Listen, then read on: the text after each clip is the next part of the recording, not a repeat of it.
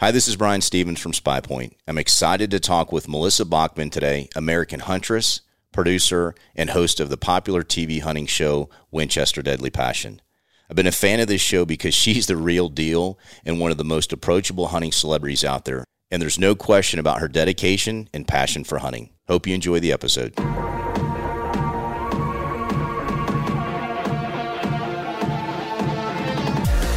Welcome to the Spy Point Podcast. I'm your host, Brian Stevens, and on this show, we get to talk about hunting, tactics, technology, and the inside scoop from industry pros.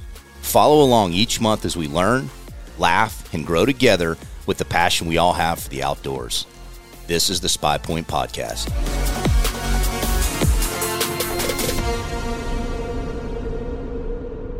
Welcome to the podcast today, Melissa. How you doing this morning? I'm doing great. Thank you guys for having me. I sure appreciate it. Absolutely. What's the weather like there in South Dakota today?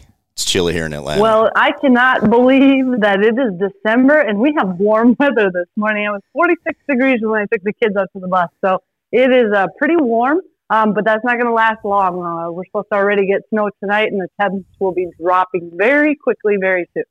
Well, yeah, and that's typical that time of year in that part of the country. And listen, I'm excited to talk about some of that cold weather and late season hunting with you. But before we jump into that, let's talk a little bit about you and, walk people through how you got started in the hunting industry and how you got started in hunting in general to really becoming, one of the most successful TV hosts today, with your TV show.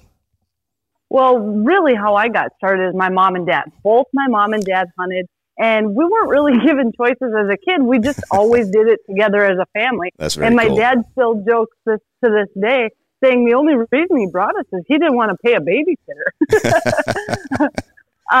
But, it was one of those things where we did it together. Nobody really ever questioned it, and Yeah. I absolutely loved it. But in Minnesota, you had to be 12 years old before you could go hunting. Okay. They didn't have any of the youth things set up that were before 12. So I literally could not wait until my 12th birthday. I don't know if there was ever a birthday I was more excited about than my 12th because I could finally go deer hunting. And even before we started, that night I couldn't even sleep. I had all these little maps drawn of all the places I wanted to hunt and the order I wanted to hunt them. And I still look back and wonder, what were my mom and dad thinking? Like, what is wrong with this kid? She's got all these big plans. And, I was just really excited. And that kept going all the way through high school. My mom and dad actually signed a work permit, so I didn't have to go to school for the first 2 hours of the morning all hunting season. Holy cow, that's a rock star mom right there. Yeah, and I don't know if that would ever be able to happen today. And in that school, it's Sure. probably banned because of me now. I don't know. But it really worked out well because the deal was Sure. is if I kept straight A's, I got to skip school till 10 a.m. I had enough credits to be done with school, so it's not like I had to be there. Sure. And it just really worked out great. And if I shot a deer, I just had to have it hanging in the garage and be back to school by noon. So to me, you couldn't have asked for a better plan, but that kind of shows you, my love for hunting and just how much I wanted to do it. And my dream was to someday hunt every single day. That was my goal. I didn't even really know that TV shows were an option. We didn't watch hunting TV growing up. Yeah. We didn't have any of those channels. We had like 3 or 4 channels. There was no hunting on them. So I wasn't even hardly aware that was an option. But when I went to college, I got a double major in television production and in Spanish. Okay. And that's when I realized I could really combine my love for television with hunting. Originally, my plan was to go to school and try to be on the NFL sidelines or do some Very sort cool. of, Okay. other options. But then when I realized, I could mix that with hunting, and then now I could hunt all the time, I was like, yes, that is what I want to figure out how to do. So when I graduated, I actually sent out, I think it was right around like 74 resume reels is how you sent your tapes out. And I got 74 no's. Not one person was interested in hiring Crazy. me. Yeah. And I was thinking, now what am I going to do? And every one of them just said the same thing. You have no experience. So I thought, you know what? I'm going to try something. I picked the number one place that I wanted to work. And I called them up and I said, I know you didn't hire me, and I'm sure you've filled the position, but what would you think if I came in and offered to work for free? And they're like, when can you start? I said, tomorrow. And they said, well, what can you do? And I said, I can edit, I can shoot, I can sweep the floors if you need, whatever you guys need. I just want to get my foot in the door. So they said, sure, start tomorrow. So unfortunately for me, that meant driving 150 miles a day, every day, to go work for free. Not exactly an ideal setup, but I did that. And then I actually had to waitress at night to pay the bills, to pay for my gas, to get back and forth to my free job. That went on for about 4 months. And after that, they actually hired me as a full-time producer and were really happy with all my work. And honestly, they taught me so many things. And my goal was to learn every aspect behind the camera, because I knew you couldn't just walk into a place and say, hey, I want to be the hunter on camera. Can you put me on? They'd been like, get out of here, kid. We don't want anything to do with you. So instead, I learned every aspect of it. I learned how to edit the shows, how to shoot everything. And of course, I'd gone to school for it, but it's totally different in kind of the real world. So I did all that. I ended up working there for 4 years. And then I actually broke away and started my own production company and started my own show. And we're in season 10 of Winchester Deadly Passion right now. Wow. That's incredibly impressive. And, the dedication and clearly you have the passion from, how you grew up, but the work that you put in, there's not a fraction of people in the hunting industry that have put, hardly any of that kind of dedication into getting to where you are today. That's really impressive, Melissa. I had no idea that you had put in that much into it to get to where you are. And that really shows in the work that you're doing today and, how successful that you've been. So congratulations. That's a great story. Well, thank you very much. And, my goal was never to have a hunting show. I just wanted to learn how to hunt every day. So I think that sometimes can be the difference is if I won the lottery tomorrow, I would be doing everything I'm doing today, except for maybe making a TV show. I'm not too concerned about that part. But the actual hunting part, that's what I live for. I want to do it still every day, even though now it's my job. Of course, things change a little bit, but, I just really, really love hunting. And I think that passion shows through in the show as well.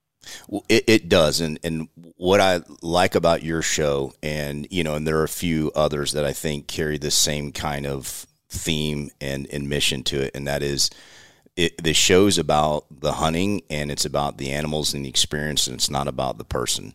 And to me, that's my barometer is how do I judge, a successful show that I personally want to watch and been doing this a long time. And you clearly demonstrate that it's about the hunt, the experience. It's not about you necessarily as a person trying to be the celebrity. It's about, where you're at and being in the moment and in experience and everything that you are, the highs, lows. And I appreciate the fact you show some of your, successful hunts and less successful hunts. And we've all had perfect shots and less than perfect shots, but that's just part of it, and the fact you're willing to show all of that, it says a lot about, your passion and your dedication and making it real. Well, I appreciate that. Absolutely. So let's, now that we, know a little bit about how the foundation started and truly where that passion came from, let's jump into, this December cold late season type of hunting. And so, the rut for the most part is behind us. How does your strategy change on how you hunt and then also where you hunt? Well, late season has become kind of one of my favorite times of the year. And that's a couple different reasons, but mainly I'm the only person doing this show, right? So I've got to spread my season from early season through the rut into late season. And if I just quit after the rut, I'd be pretty short on shows. So I've always kind of been forced to hunt late season, and I've come to absolutely love it. This is a time of the year when the bucks are run down, food sources are key. Out here, we don't have a ton of food sources. The good news is in South Dakota that a lot of people like to leave food plots for pheasants. Well, it's also great food plots for deer. So a lot of what we're doing is looking for areas where these deer will congregate late season, and they always congregate around food. That's the number one thing we're looking for. And once we can find a food source, then it's a lot about scouting. I mean, my husband and I this week, we haven't hunted once. We've been out scouting every night because we believe you have to find a good buck that you're after, figure out what he's doing, then you move in and hopefully can make it happen. But a lot of it instead of just sitting blind, we don't do a lot of that. In fact, one of my main areas that we've had such great luck on, I was gone for about 3.5 weeks during the rut, chasing deer all over. We came home, and every deer on our spy points had been killed. All our big bucks were gone. And, that happens to everybody. Yeah. The neighbors got them. We weren't hunting. That's the way it goes. So I think a lot of it is kind of learning to get through those challenges and find new deer. And it makes you a better hunter. Mm-hmm. When you're out there and you're putting that time into scouting, just like you do early season, late season's almost identical, where they become very patternable. But you have to know what they're doing and where they're coming from, and look at the winds for the next 10 days, and then make a plan. And that's exactly what we've been doing this week, and it's paid off numerous times in the past. No, that's great. And so, listen, over the last 3 or 4 years, Caleb and I and have been hunting out there with Dusty in South Dakota and have become huge fans, of the hunting out there, because especially during the rut and late season, what you just said is these deer will congregate and get near those food sources, and based on the terrain, they'll typically filter and move through those bottoms and things of that nature. And we've had a lot of success. And November we shot a really nice buck out there, and I love it. Similar to Nebraska, I love Nebraska as well, and I think it's probably the same kind of strategy in Nebraska as well with that late season food source. Would you agree? Oh, absolutely. And honestly, almost everywhere I've hunted Illinois a ton for late season as well. Nebraska, I got a beautiful buck there this year on November 2nd. Nice. I believe it was. So kind of right as that rut was kicking in. But normally I'm hunting Nebraska and South Dakota from basically all of December. I know there's been numerous Christmas days where we've debated, should we go out and leave family for a little bit and just disappear and hopefully nobody notices. But that's the way it works, and we've just had great luck. But a key part to that is making sure that you're actually prepared. I see a lot of people who aren't used to hunting late season, and they're not dressed for it. They're not ready for it, and it is a whole different game. We have hunted when it's been 30 below in Nebraska, and we went out. It was Christmas Eve day, and we went out there, and it was so cold, but we were dressed for it. And you have to be smart about it. You have to try to think of every warming type device that you've ever thought of. And I can promise you, you will know what didn't work very, very quickly. I've sat in that blind, and when I got out, I bought things the moment I got out because I said, I need this instead. There's no question that cold pain will make you pull that pocketbook out and that wallet real quick.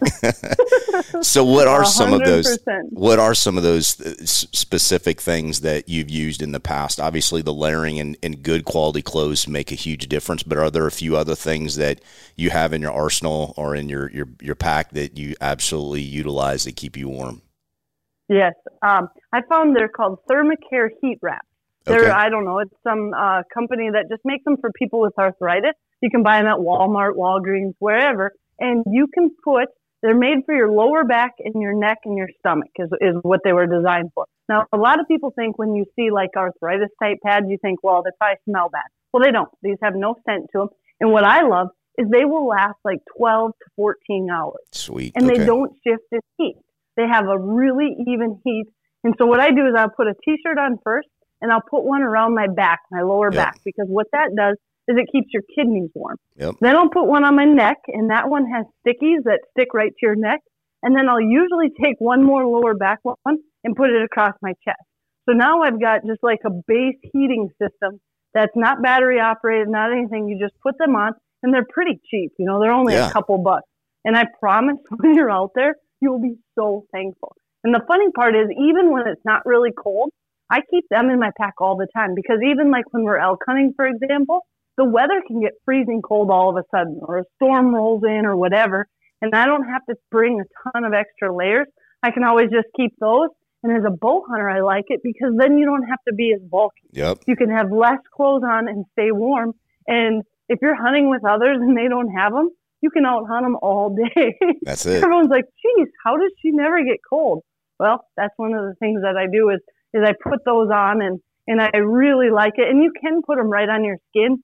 I just like to have one layer just so that they're not scratching me throughout the day. But I really think those are helpful.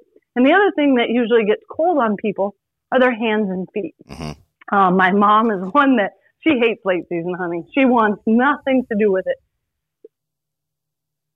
If it's not super warm, she does not want to be out there.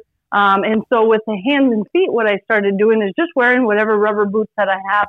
I have some great boots by DSG, but then I take, they're called boot blankets. Okay. And several companies make them. Yeah. It's basically like a big pillow for your foot. Okay. And you drop a hot hands in it between your boot and that boot blanket, and you will stay so warm. Now, it looks like you're maybe going to the North Pole. And, it doesn't matter. Fashion doesn't matter when you're cold. No, it doesn't. And the funny part about that is I've met people at shows, and they're like, wow, you're a lot thinner than I thought. And I'm like, that's because I'm always hunting late season and have like 50 layers on, but thank you. But if you've ever hunted late season, you are not worried about, how many layers or what you look like. You are worried about staying warm, and that really does make a big difference. Now, those are huge tips. So thank you for sharing that. Those are definitely one that I didn't realize as far as the little thermopacks and putting them, in the different parts of your core. And again, you can get them all over. Yeah. No, that's awesome. So when you think about, the late season, food sources, wind, obviously, scouting, pinpointing, do you typically focus on just evening hunts? Because I know a lot of times, similar to early season, mornings can be tough because these deer are coming off of the fields to go back to bed. And so do you find that, you only hunt in the afternoons, or do you have opportunities to hunt, both morning and afternoons? Usually we're hunting afternoons by this time of the year. Yeah. However, we do use those mornings for scouting. Got it. And again, it's just a great time to sit up on a hill and see exactly what's going on and kind of get an idea of what those deer are doing and, what the day is going to become and where they're going. Because a big part of sitting on those fields is knowing where they're coming from, so you can plan accordingly. And if you get a chance to sit on those fields in the morning, well, you know where they went. And that is huge. I think that's a really, really helpful part. I'm a big fan of sleeping in if you can. But if there's good scouting to do, that's worth it as well. Visit spypoint.com/insiders to learn all about the new SpyPoint Insiders Club that gets you incredible discounts on things like photo transmission plans and accessories, free shipping from SpyPoint.com, exclusive content and giveaway access, and the most advanced mobile scouting tools SpyPoint has to offer. That's SpyPoint.com/insiders. No, that's and I very helpful, and I think we've experienced a lot of that when we've hunted, states like Nebraska and South Dakota. And again, that's same with the early season. Typically, stay away from the mornings. We'll get up, scout, glass, watch these deer where they're coming in and out of the field, and then I think in the late season that same philosophy holds true, and you're reinforcing that, especially out in South Dakota, Nebraska type of terrain. In the Southeast, it's hard because it's so dense in the terrain and it just the cover, so you don't necessarily have that opportunity to do that. But I still will typically hunt. I've got a farm here in North Georgia that's got some really good deer on it, but I'll typically only hunt in the afternoons, especially when it gets this cold. So great insight. Thank you for that. So speaking of South Dakota, tell us a story, of one of the hunts that you just, is the most memorable hunt. You've shot a lot of big deer in that state, but, whether it's, early season during the rut or late season, give me a story of one of your most memorable hunts. Well, I would say probably one of the most memorable. Years ago, we had a really beautiful buck on camera. He ended up being a 177-inch buck. And we had him on quite a bit in the early season, and then he just disappeared. And we're thinking, okay, we got a lot of hunters around us, a lot of people that can hunt that same area. He must have got shot. Well, I was doing all my regular hunts, and I was up in Canada hunting Saskatchewan, and my husband texted me, and he said, hey, that big buck's back on camera. And I'm thinking, oh, no, I feel like I'm a whole world away, you know? And he said, we've got nighttime pictures. And then he called me the next day. He said, we've got daytime pictures. We have to get out there. So I actually left that hunt a little bit early. We were having kind of rough weather up there. Huge storms were moving in.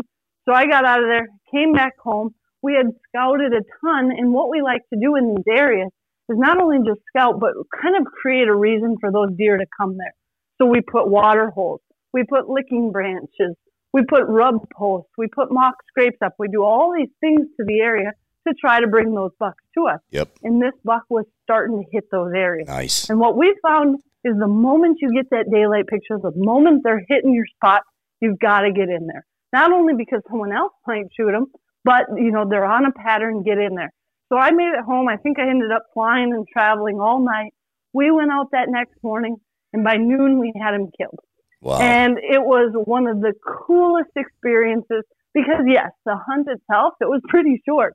But it shows when you do all that work ahead of time, how well you can increase your success. And of course, that doesn't happen all the time. But that was actually the third big buck I killed out of that exact stand location doing those same methods. So, it just kind of shows you, maybe the first time, the second time, well, maybe it's a coincidence.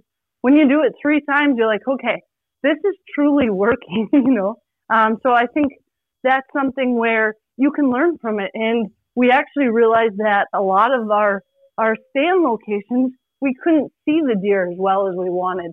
So we brought in an elevated blind to make it even better, and that made the difference. Well, in those elevated blinds, I mean, Caleb and I hunted in, one in Nebraska before we went to South Dakota, and just, it can make all the difference in the world. We were in a cut cornfield. It's cold. It's snowing. The swirling wind, it helps manage your scent a little bit.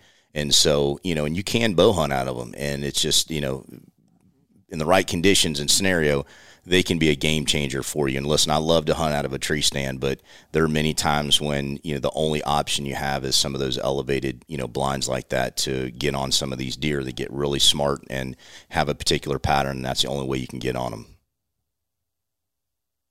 Absolutely. And I think sometimes too with that is you're more comfortable. So you're more apt to go there. If it's snowing and blowing, like you said, you're going to like it a lot better if you have a blind you can get to that you're going to be comfortable in. And you can sit longer too. You can be there, and sometimes, I've seen these deer will walk early, especially based on a changing weather condition. It might be, 1 or 2 o'clock, even, when that sun's out, based on the moon, and that in the December time frame, you could get a big mature buck that he's going to come out, early afternoon. And if you can be there and sit it out and be comfortable, then that's the only time you can kill him is if you're in the stand and, when he comes out. So I'm a big believer in that as well. Yeah, absolutely. And I think it's been proven time and time again. I mean, look at if it's available, how many people will hunt out of those. And even if you don't have a hard-sided blind, a ground blind makes a world of difference. On the length of time you can sit there, and like you said, we hunt in afternoons, but we usually like to go in by 12:30 or 1 o'clock. Yep. So that can be a long afternoon sit if it's raining or snowing or blowing wind or sleeting. So any little thing that you can do to just keep you a little more comfortable. And honestly, if it can just make you get out there. Because there's plenty of times where you're like, should we go? I don't know. Maybe let's skip it, But if you're going to be comfortable, I think people are more apt to go and to get out there and give it a try. No, that's absolutely true. Absolutely true. So we talked a little bit about South Dakota. We've talked about Nebraska. Are there any other states that are, places that you love to go to during December or late season? And there's some places, the season will extend a little bit into January, but are there other states that you focus on this time of year? Those are the primary ones. We always do Montana right at the very end of November. And honestly, at the end of November for them, it is the peak of their rut. Okay. And we go out there and we do tons of rattling. And I always do it right up leading to Thanksgiving. And we have had some of the best rattling I've ever seen. I don't think we've ever gone out there and rattled in less than 30 or 40 bucks. So when you talk about a place that is just super conducive to rattling, in my opinion, Montana has it. And one of the reasons is because you've got all those river bottoms. So you can really get into places and pull them out of their bedding areas. And they're curious. And there are so many deer out there. You just have huge numbers of deer. So you hit those horns together, and the next thing you know, you've got deer in your lap all over the place. And it really is an exciting hunt. And, it's great. That's kind of the end of their season. So I guess in my book, that's kind of late season hunting for Montana because those are the last days of the season. No, absolutely. And I've been out there, a few times more in the earlier part of, the rut, and, that time you're not quite there that late, but you're right. And I've seen some of your footage, that those river bottoms and rattling those big deer. And it is kind of mind blowing how many deer respond to that time of year. And that's when it gets fun and exciting, because you literally don't know what's going to come around that next cottonwood tree or around that bend in that bottom and show up. And that's what makes that rattling hunting really fun. Oh yeah. And it's not like it is out here where we have a pretty good idea of what bucks are on camera or what we've been seeing. You have no clue what's going to come in. I mean, you're going to probably rattle in a lot of deer in that 120, 130 inch range, but you may rattle in a monster. And then there's times when you rattle one in and you think he's an absolute monster. And then you got to really look at him good. Yep. Because I have learned trying to judge deer through a scope. I'm not sure if it's because you're looking kind of with one eye or what, but you can misjudge things. So I usually will stop, take a second, look above the scope, just really think it through. And it is a blast. I mean, your heart is just pounding every time deer come in, and I absolutely love that. Yeah, that's great. Montana is again another awesome state to hunt, and it can be successful early season too. There's no question, but that late season is. Oh, absolutely. Go ahead. Yeah, absolutely. And the other thing too is even like in South Dakota, what I love, and I think people don't always know, is there's so many tags available for people. Just because you get your one buck doesn't mean that you're done hunting either. So there's a lot of opportunities, and I usually try to hunt East River, basically that week between Christmas and New Year's. And I have literally had some of the best hunting I've ever seen in my life during that time. So is that a different tag? Is that for just residents, or can non-residents get that tag as well? Nope, that is a tag for non-residents as well. Okay. So as a non-resident, I used to always get that. It's an archery only tag, but it's for East River specifically. And it is just so fun to hunt that area. I hunted with a place that had big pheasant operation, and I literally would see sometimes 700 to 800 deer in a sit. I've never ever seen anything quite like it. But, when you think about late season hunting, that is exactly what you have in mind. I actually did a show on it, and people thought that it was from like a game farm or something because we had so many deer. Well, that's I've seen a lot of deer in some fields, but not that many. Listen, when the food is scarce and it's cold, they're going to show up, and so that's definitely something we'll have to check out and maybe research that tag. So thank you for sharing that. So let's shift to what's on the horizon for you and, the show. And I know you have your digital platforms, but you said this is your 10th year doing Winchester Deadly Passion. Is that correct? Yes, it is. It is my 10th season. We've been doing it for a long time. I run my show 52 weeks a year, so we do a lot of episodes in that time. Yes, that's a ton of work. So what's on the horizon? Obviously, 2020 has been a crazy year, but we managed through. It sounds like you've done that. You've had some successful hunts this year. What can people expect from some of the episodes this year? And then is there anything new and different for 21, or is it more of just focusing on the same kind of the hunts for your show?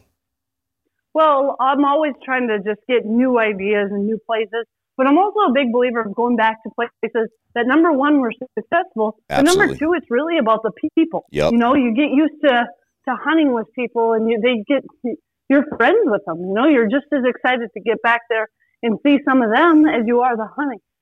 So I really try to mix it up. From this season, I had just incredible luck early season. I had a huge mule deer that we had chased for almost 10 days. And he was the number one deer we were after all spot and stock. Ended up getting him. Nice. I had a great spot and stock antelope hunt. I'm not a big fan of sitting in those blinds anymore. So anytime we can, we try to get out there with the bow and stalk them. And that's super hard to do. Oh my gosh, it's hard to do. Good for you. That's awesome. Yeah, it's really, really tough.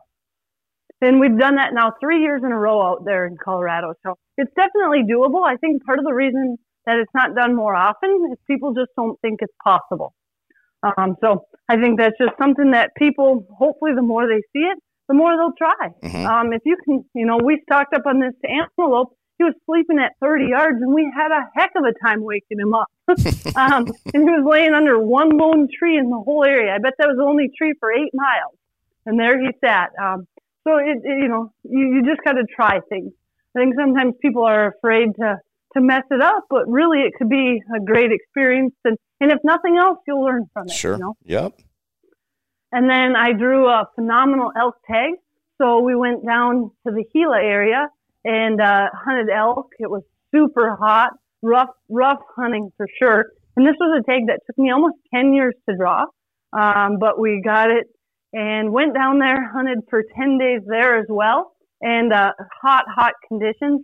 Nothing was working spotting and stalking. So we decided to sit over this little water hole we found. Sat there for about 3 days, and the guide's like, listen, you didn't pay to come do this. Well, we can keep going. I said, no, I think this is going to be where it's going to work out. And sure enough, that evening, we got it done on a beautiful bull. And, on that, I just kind of wanted to show people that maybe you have plans on doing a hunt and you want it to go a certain way. That doesn't mean that that's the way it's going to always go. You really have to learn to adapt. And if you want to get it done, you may not do it the exact way you envisioned in your head, but it'll still be a great opportunity. No, I think a lot of people overlook that. And listen, in the past, I think I've done that as well. But you got to learn to adjust and accommodate to the situation, the weather, what the animals are doing.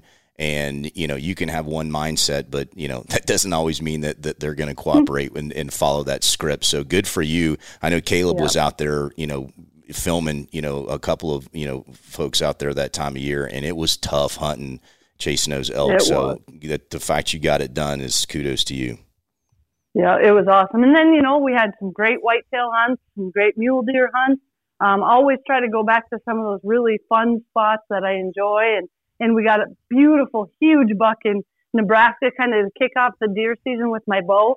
And I had been chasing him all season. I think we had been sitting there for 3, maybe 4 weeks already, trying to hunt this deer every day, lining up babysitters, doing everything possible. So that was just a really great way to kick off the season. And then it just rolled into a bunch more great mule deer and whitetail hunts. So I'm really, looking forward to 2021. Some of our hunts got pushed back. Some of the big ones like our Canada moose hunt, different things like that. But I think we're going to have a lot of adventure in 2021, going to some new places that we weren't able to go to this year, plus all the standard stuff that you really grow to love and enjoy year after year. Well, that's exciting. One of the things that I appreciate about your style of hunting too is that you obviously you focus on the big game, a lot of deer, mule deer, elk, but the fact you like to bow fish, you like to gator hunt, you like to do a lot of different turkey hunt. Billy and I grew up in Florida, so, we gator hunted and, we've hunted a lot of deer down there and hog hunted and turkey hunted and bow fished and all that. And not a lot of people experience that. And I know, you were down there, we were talking at ATA about, bow fishing those tuna, and we've done that and it's hard to do. And so the fact that you took the challenge to do that was super impressive. But to me, getting out and experiencing all of those different types of hunting and outdoors, whether it be land, water, and different species, that's what I love. And the fact that you're willing to take on some of those other challenges is pretty cool. Yeah, and I think part of it too is just knowing, hey, you're coming into an area. I don't know anything about shooting tuna in water, bow fishing them. I bow fish carp my whole life. That's where my expertise ends. You teach me what you know. Yep. And I think you can learn so much from people because everyone has their little areas that they're really, really good at. So if people would just sometimes just calm down, and just take it all in. You know, some of it you might not think it's right. Fine, no big deal. I've heard lots of advice I would never repeat or use myself. But I've also learned a ton from people as well. So I think sometimes just being a little more open-minded and taking things in and saying, you know what, that might work. And then maybe giving it a try and figuring it out for yourself is really the key to, you know, it makes the difference between good hunters and really great hunters is people who are willing to try new things and learn from their own mistakes or from advice others give them too. And that's it. And that's life. If you can be open-minded and be willing to, you know, have a different perspective or learn something, like you said. And, you know, the other thing too is it gives you an opportunity to experience something that maybe you didn't, and you get out of your comfort zone. And sometimes, you know, we like to stay in our comfort zone and our lane, and you only deer hunt. And listen, we all love to do that. But if people have the chance to go do a gator hunt or go do a hog hunt or go bow fish or, you know, turkey hunt different species of turkeys and different terrains. I mean, that's just, the slam is one of the coolest things that, you know, I've been able to do with the bow. And so it's just all that. So I appreciate the fact you're willing to step out of your comfort zone and do some of that stuff. And sometimes it works out, like you said, and sometimes it doesn't, but at least you tried. Yep, absolutely. Well, listen, it's been truly a pleasure. Anything else that you want to share with everybody before we wrap up, as far as anything to look out for, you know, for this season or next season, and anything just, you know, to give anybody a heads up on? Well, they can catch Winchester Deadly Passion every Sunday morning on Sportsman's Channel at 11:30 Eastern Time. We've got tons of great episodes coming up from this season, and we're going to have a whole bunch next year. So just tune in and you're going to be entertained. I can promise you that much. That I have no doubt, Melissa, not at all. Your passion and dedication and your love for the sport is evident, and it shows. And so, again, I wish you the best of luck and have a happy holiday. And it's been truly a pleasure talking with you today. Well, thank you guys for having me. I sure do appreciate it. Good luck to everyone still out hunting. Good deal. Take care. Don't forget to visit spypoint.com/project for all the latest from Project SpyPoint, and follow us on Facebook, Instagram, Twitter, and YouTube for all the latest on SpyPoint trail cameras and the outdoors.